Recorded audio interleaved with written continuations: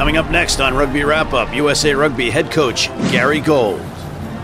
Rugby Wrap-Up brought to you in part by Irish Rugby Tours, The Balanced Palate, nutrition for peak performance, AFIA Sports Training Group, and the Pig and Whistle on West 36th Street in New York City.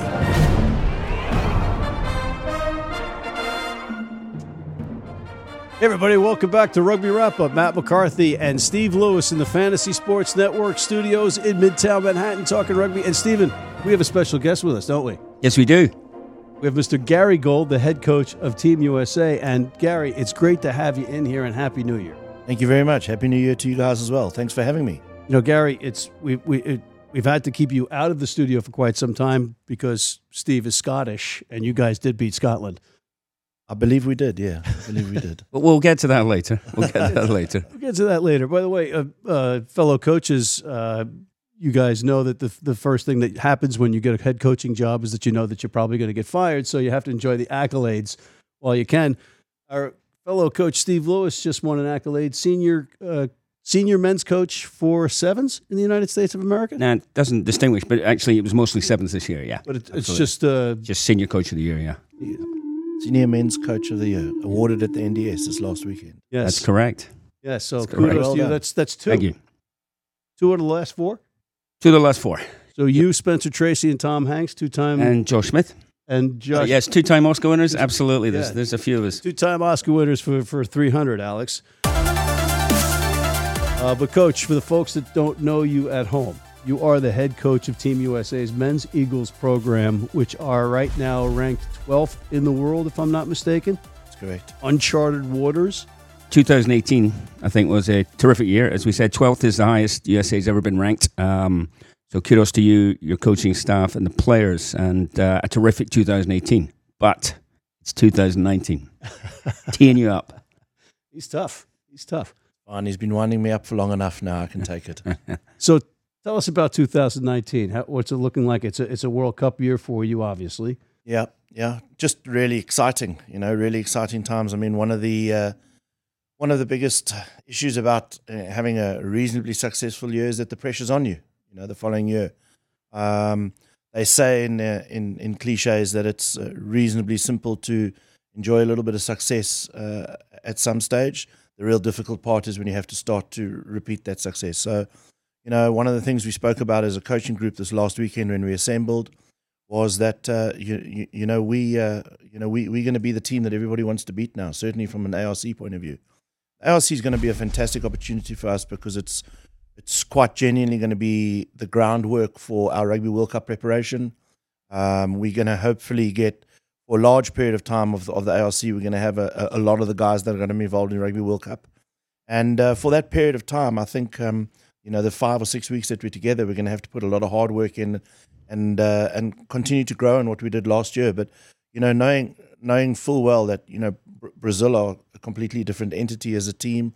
Argentina is not going to, is not going to be an easy ride. And, last year we saw that even Uruguay had a couple of pretty good performances. So they're going to come here in the Rugby World Cup year a lot more improved as well. So it's going to be a big challenge. And obviously, dare I say it, Canada have started improving now as well and started playing well. So we've got Canada in Seattle, which is just down the road, for nearly practically a home game for them. Officially, it is actually a home game for them. So, we've got a lot of work cut out for us this year, and then obviously onto the PNC in July, and then from there, Okinawa, here we come. So just to clarify the schedule for 2019, as you've said, we have 5 games in the ARC coming up. That's February and March. So that's 5 games over a 6-week period. It's a pretty long tour, almost. Well, half away, half home. You then go Pacific Nations, so we'll be playing Canada and Denver, Fiji in Fiji, Samoa in Fiji. I believe it's Japan and Samoa in Fiji. Japan and Samoa. Okay. Japan and Samoa in Fiji, which will really be a good test for us. I mean, Japan are a quality outfit, as we all know the history of what happened with them in the last Rugby World Cup. But they've really continued to improve under Jamie Joseph and Tony Brown, and they're gonna be a real handful for us. They pose a slightly different threat. They pose a threat from an attacking threat point of view and a work rate point of view. They're a very hard working rugby team. So we're going to have a lot of challenges laid out to us this year. And then just before then, Steve, we play Australia in a warm up game on the West Coast, and then we head off to Japan. Terrific. So, how soon is the Australia game after the Pacific Nations Cup? Is it tagged at the end, or is there a gap? No, there's a gap, and then we play the Australia game, and then we've got 10 days before we leave. So it'll be we leave on the 16th of September, so it'll be at the beginning of September. Terrific. And so from a selection point of view, you sort of intimated earlier you felt you'd have the majority of the guys you want from the World Cup in the ARC. You're trying to state something that's been, I think, a feature of your coaching over the last year has been a consistency in selection. So is it your intent to be consistent and remain consistent, your best 20, 25 guys? Or are there opportunities anywhere in these two playing windows where you're going to take a chance, bring someone in, take a look? I think the answer is yes to both of them. So fundamentally, the first question that you asked is, yes, the large majority of the group is the group that's been tried and tested. Say the larger spine, it might be 22, it might be 25. But certainly, we could select 22 or 23 players right now.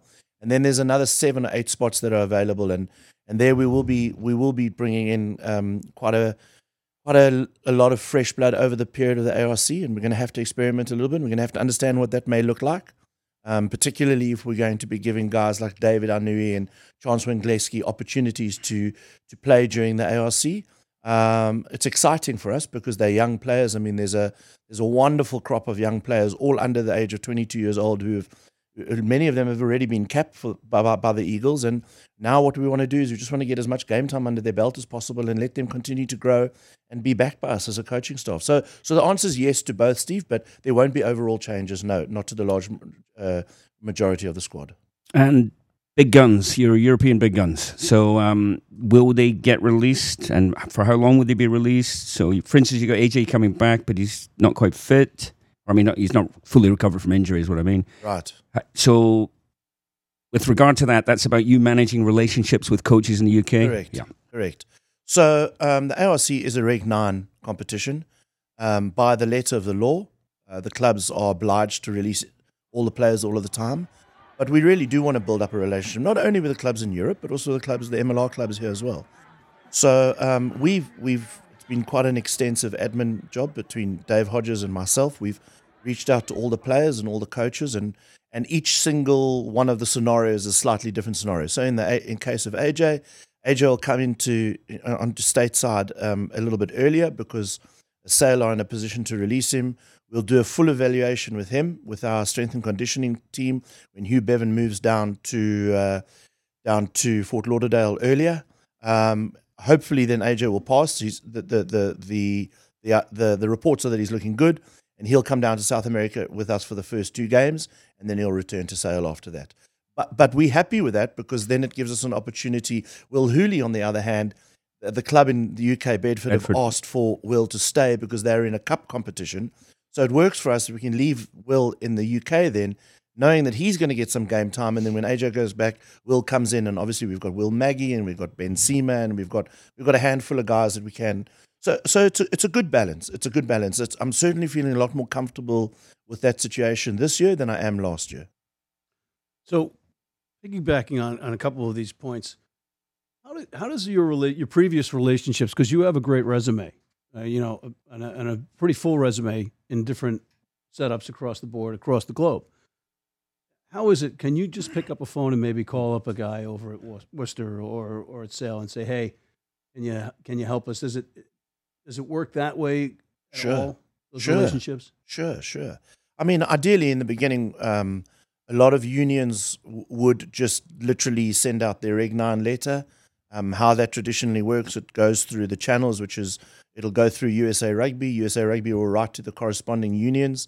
In the case in the United Kingdom, it'll obviously be the RFU, and then it goes to Nigel Melville, and from Nigel, he will send it out to the other clubs, to all the clubs that are relevant, and the club gets that information. But in our case, because the relationship, because the whole situation is very unique to USA Rugby, because we've got guys playing in 3-4 different countries, Australia, South Africa, New Zealand, France, and England, it's really important.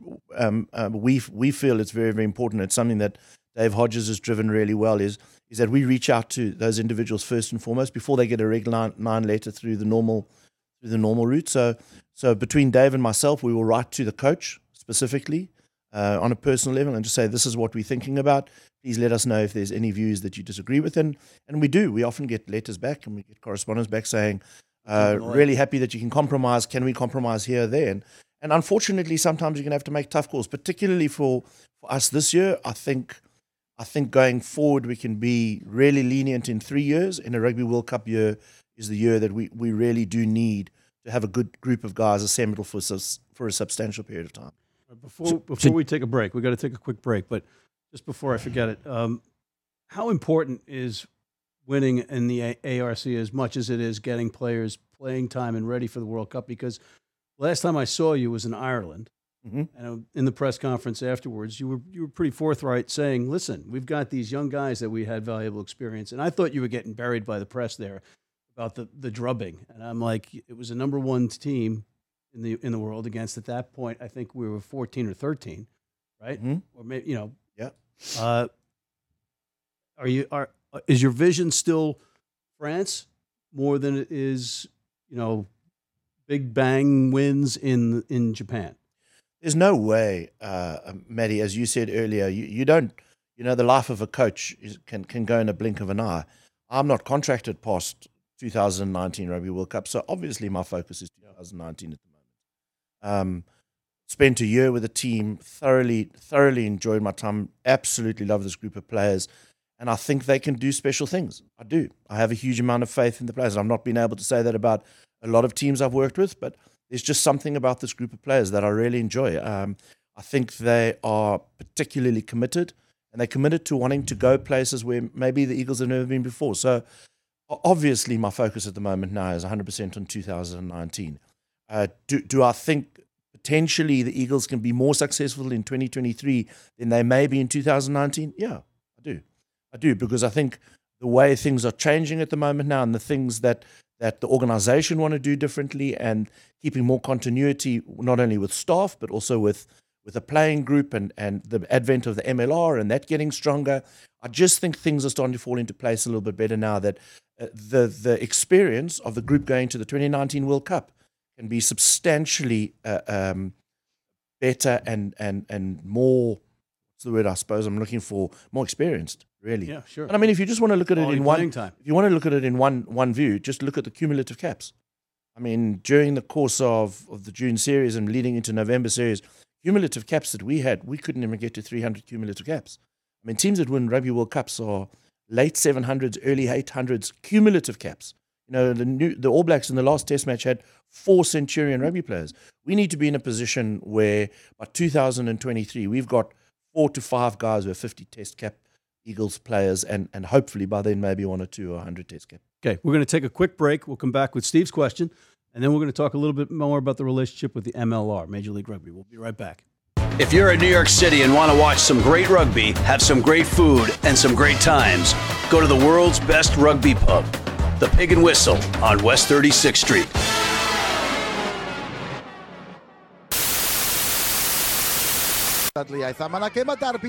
Ladies and gentlemen, every December, Rugby Wrap-Up's producer Johnny Lewis, the Mad Welshman, and his equally mad brother Simon attempt to get on Welsh TV. And as you can see, they get creative. This year, they went one better. They upped their game, and they did it at the Cardiff versus Dragons Guinness Pro 14 match at the famous Cardiff Arms Park, which coincidentally happened to be USA captain Blaine Scully's 50th match for the Cardiff Blues. Poor Scully. Anyway, Good. Take a breath. Good. Take a breath.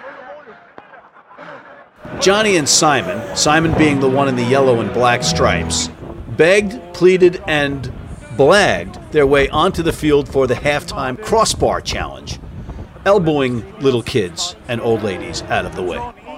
Johnny, donning the powder blue, thought it was a corner flag challenge, apparently, with his lame attempt. How'd you feel? Useless. I've made a fool of myself. And god-awful attempts at the posts aside, Simon managed to share the TV spotlight with the greatest, Gareth Edwards and Gethin Jenkins. Rest assured, Warren Gatland will not be calling Simon anytime soon. So after failing to win the crossbar challenge and the expensive watch, they didn't just exit the pitch. More egregious still, after failing to win the crossbar challenge and actually embarrassing themselves in it and failing to win the expensive watch, which was the award, they decided to play on the famous Cardiff Arms Park pitch and not noticing the fact that the players were back on for the second half of this Pro 14 game.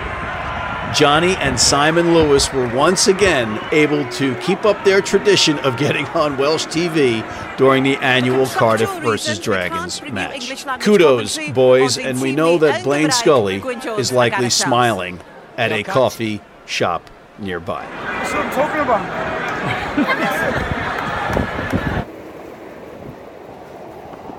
And we are back. Matt McCarthy, Steve Lewis, and Gary Gold, head coach of Team USA. Steve, you had a burning question that you wanted to ask before the break. Go ahead. Burning question. So National Development Summit this last weekend, lots of seminars, and I was particularly struck with one, and that was Hugh Bevan, strength and conditioning, who is a relatively new to the team, or maybe 3-4 months now. So this is a highly decorated professional, you would say, who's come in and would appear, he is very much in command of his facts. And I asked him and Greg afterwards, what's the sort of tussle about time in training? So here's a guy who's very insistent on the amount of time and the quality of reps and what you should be doing over the course of the week. And you have a skills coach who wants to do X. Maybe Sean Pittman wants to do Y. You're obviously the referee. How do you manage that tension between the coaches? Oh, no, Steve, I wouldn't say it's a tension. As you know me well enough by now, I'm very much around the facts, and I'm very much around the scientific evidence. I think this is the challenge where coaching is going at the moment now, because you do have almost this tug of war the whole time, where if I use Greg as an example, who's an attack coach and he's a skills coach, and he wants to command a team that are going to score tries and play attractive rugby and obviously look after the ball through phases, he's going to be very focused around the skill development, which is quite right. Hugh's role and responsibility is to make sure that the team are fit enough to be able to play that type of a game. So I think marrying the two is really where the answer is. And where that requires in some people's minds a little bit harder work, well, then so be it. But that's really what the requirement's taking at the moment now. The beauty with the answer to that question and the solution is that in any case, Greg would want the players to be skillful under pressure when they're fatigued in any case. So I don't think that that's too much of a challenging problem. It's a situation as a coach that requires thorough planning and a very good knowledge of the science and a very good understanding of the requirements of what both Greg and Hugh in this case, in your example, require. But I think once we understand what that is, so Hugh's would be about the composition of the session, the workload on the body, whether that's the physical workload or whether that's the cardiovascular workload or whether that's the speed workload, and Greg would be able to get what he wanted from a skills point of view. So in many ways, I actually think it's a better thing for a coach, because it puts us under pressure to not have this false dawn that Greg's running a skills session, for example, and it's an attack session, and we feel it looks really good, but it's not against opposition. They're not fatigued. They're not really getting challenged. And they find that the step up when they get into a game against better opposition is too big for them to be able to handle it. Great. And one more coaching philosophy one before I turn you back. So you had mentioned during the course of the weekend at some stage, can't quite remember when, about not expecting someone to be able to perform on a Saturday but they haven't performed the skill during practice. So with respect, my understanding is you like a few more collisions in training, a bit more contact. Mitch apparently was much more high-quality reps, less contact, and you are a believer in more contact because you can't do it on a Saturday but you haven't done it on a Wednesday. Could you elaborate? I don't necessarily want to categorize it as contact versus not contact. The wording I'd prefer to use is game-related training. So and potentially, if we understand and we do what game related looks like from a numbers point of view. So we have a very good understanding in terms of what game related looks like in terms of meters per minute, the stress on the body, the amount of distance that the players are covering, the amount of times that they have up downs, the collisions that they have, the G-force on those collisions, understanding what a game looks like. We actually really want to train at a higher level in that. But not for the same periods of time. Obviously, there's a balance there. So it's not for me just about do we want to do collisions or don't we do collisions. I'm very much more about us training in a game-related environment, or even tougher than what the game-related environment is, because then I feel that the transfer into the game is going to be a lot more realistic. And Steve, just to finish the point, I'm coached for many years against New Zealand teams, and unfortunately, I say this is many times at international rugby and even at Super Rugby level, I've gone into games and I felt that we've had a very good preparation.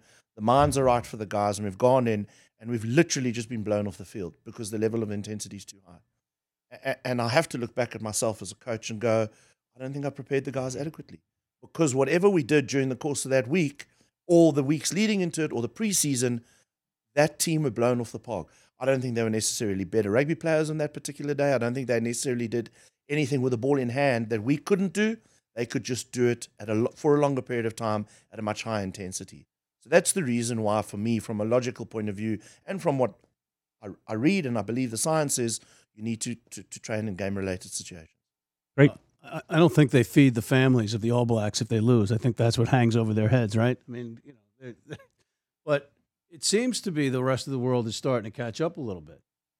You had the November test. You had the All Blacks on the ropes. They did pull out the wins. A couple of wins, and Ireland beat them. So anyway, everyone's getting better, right? It was also said at the weekend, every country's getting better. Everybody's working, trying to improve. It's just who's getting better at getting better. Yes, exactly. Right. Okay, so let's segue into, because we're running out of time. I know you got to go, and you're kind of you're going to hit a Rooney, a Rugby United New York training session. That's right. Yeah, I'm hoping to catch up with the guys this evening. We're due to go to a training session there, and then heading up to Boston in the next couple of days, and going down to New Orleans early next week. So I want to get in as much time with the major league clubs as we possibly can before we hit the ground running ourselves. We have a head coach for Team USA going all these different things, and that's number one. And number two, you have these things to go to. You have the ARCs, the America's Rugby Championship. You have Major League Rugby, the MLR. Now, there are those out there that are worried that this is going to hurt the MLR in a way, in terms of players being taken away for the national team. But this is the nature of the beast in world rugby, and professional leagues all know about this. Yes, that's true. That's one way of looking at it. In saying that as well, it doesn't necessarily need to be like that. And I say that because I believe they're looking at it. But there's Major League Rugby, and it only goes on for a certain period of time, and it's not an incredibly long period of time. It's not as long as the English Premiership or the top 14. And so therein lies an opportunity for me, because we don't need to be playing MLR and ARC at the same time. Right. There's enough time in the year. Yeah. We should be playing MLR, in my opinion, and leaving the players at those clubs and letting them play their week in and week out, and letting the clubs feel that they're getting value for money on the players. And then let's play the international window at another time of the year, because the problem is from August, September, and not this year because it's a Rugby World Cup year. In a normal year, everybody's upset because nobody's playing rugby. So I'm not happy with the preparation pre-November because no one's playing rugby. The MLR clubs aren't happy because their players aren't getting to play at that time of year. So I think those are solutions that are being worked through at the moment. I'm very, very positive about the leadership of the group of people who are making those decisions, and I think ultimately that's where we're going to get to in a very short period of time, hopefully in a few short years. Well, I think one of the questions for the MLR folks is that they don't want to compete head-on with one of the major sports here in America, and this kind of window, it falls at the end of the NFL season. Sure, the Super Bowl is in that window. Would you move the ARC, or would you move the MLR schedule? Probably move the ARC to post-July, only because I have another train of thought around about that, and that would be that down in the Southern Hemisphere, they're playing the Rugby Championship at the same time. So and then it would make sense that there's that much test match rugby around the world almost at the same time. So maybe I'm still thinking with trying to go the route of a global season, which I know is way off. And Global calendar question. Yeah, there's too many. 2-segment show. There's too many people who there's too many issues around that at the moment. But I think from our point of view, I would leave the MLR here now, and I'd move the ARC at a late stage. I will say as well though that again it's a bit of a balancing act, and I feel that with all the best respect in the world, I'm not necessarily sure that rugby is going to suffer because you happen to be playing at the same time of the NBA or the NFL or NHL. I just think to be playing rugby and having an organization that makes a lot of sense and everybody can play at the same time is more important than worrying about whether you're playing at the same time of a major league sport. But I'm not an expert in that, and I need to admit that. It's just my personal gut feel is, we need the relationship between the national team and the major league rugby clubs. It's more important for me that we keep growing that going forward, and everybody gets to play, and everybody seems to have a rugby global season that works for everybody. The ugliest word in world rugby, calendarization. It's come into vogue lately as a grammar Nazi. I just don't think it's a word. But it kind of sums this up. It's what is the global calendar? What is the annual calendar? Is there too much rugby? What works best for American rugby? So all valid points. So you've got specific players that I wanted to talk about. One of them is Samu Manoa, right? Just released from Cardiff. I think they called it a compassionate release or something along those lines to be with his. He's got some family stuff. Is he still in the pool for the Eagles? Sure. No question of a doubt about it. Yeah, we've been chatting to Samu. I mean, physically he's in good shape, as you say. He's spending some time with his family at the moment now, which is important and it's great. And I think he's really happy to be back with the family. There's some really exciting rugby opportunities for him at this moment in time. I think he's got a couple of options on the plate for himself at the moment. But from an Eagles point of view, Samu's a big part of us, and he's one of the guys who. Was fantastic, certainly for me as a new coach, to be able to lean on a senior player of his magnitude. His leadership within the group was fantastic. His relationship towards myself and the coaching group was wonderful. And Steve will tell you, as a coach, I mean, we need the players more than they need us. And don't be fooled about that. The coach doesn't have as much influence as what people think out there. And when you've got senior players like. Don't let on. When you've got senior players like Blaine and Nate and Samu and Mikey Tea, and the list goes on, who are so willing to work with the coaching group, it makes our lives a lot easier. Yeah, and perhaps it gives a guy like this who's a banger. He's up front and physical all the time. A break, a much needed break, maybe a mental break as well. Sure. I mean, Samu's come off the back of a couple of very long seasons. The English Premiership when he was at Northampton, and the French top league is tough rugby. It's week in, week out, tough rugby for a very long period of time. And when you get to your mid-30s, it takes its toll on you after a while, especially when you're a big guy.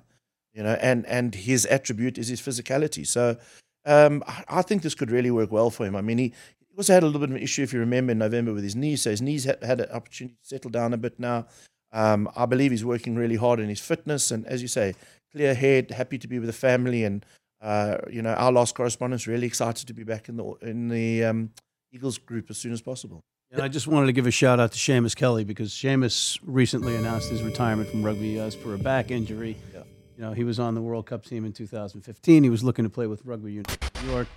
And he was another tough as nails kid. Yeah, and that was sad as well, because Seamus was certainly somebody, when we heard that he was going to be involved with Rooney, we were excited to see what that might look like. So it's never nice to see a player retire. I think Steve's still in mourning about the news of Andy Murray. So I think the British Andy Murray when he won, only Scottish successful sportsman, I believe, ever of all time.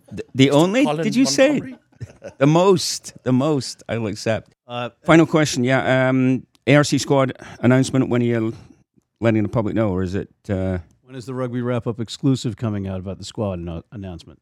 I think we can give you an exclusive, guys. I think the squad's already been announced. Steve, unfortunately, has been celebrating his award for so long that he hasn't been checking in with the media at the moment. Now, I think the squad's going to be announced, I believe, by the end of this week. Excellent. On that note, I want to thank Mr. Gary Gold for coming in, and of course, the two-time senior men's national champion, trophy-winning. You need to do that coach. one again. What is it? Just you say it. Senior Coach of the Year. Senior Coach of the Year. It just rolls right off his tongue. You know, when you get used to it, it's not easy. I've never won anything like that. But in all seriousness, congratulations. Thank you for coming in. Matt McCarthy for Mr. Gary Gold and Mr. Steve Lewis at the Fantasy Sports Network, Studio 34 in Midtown Manhattan, talking rugby. And we're signing off.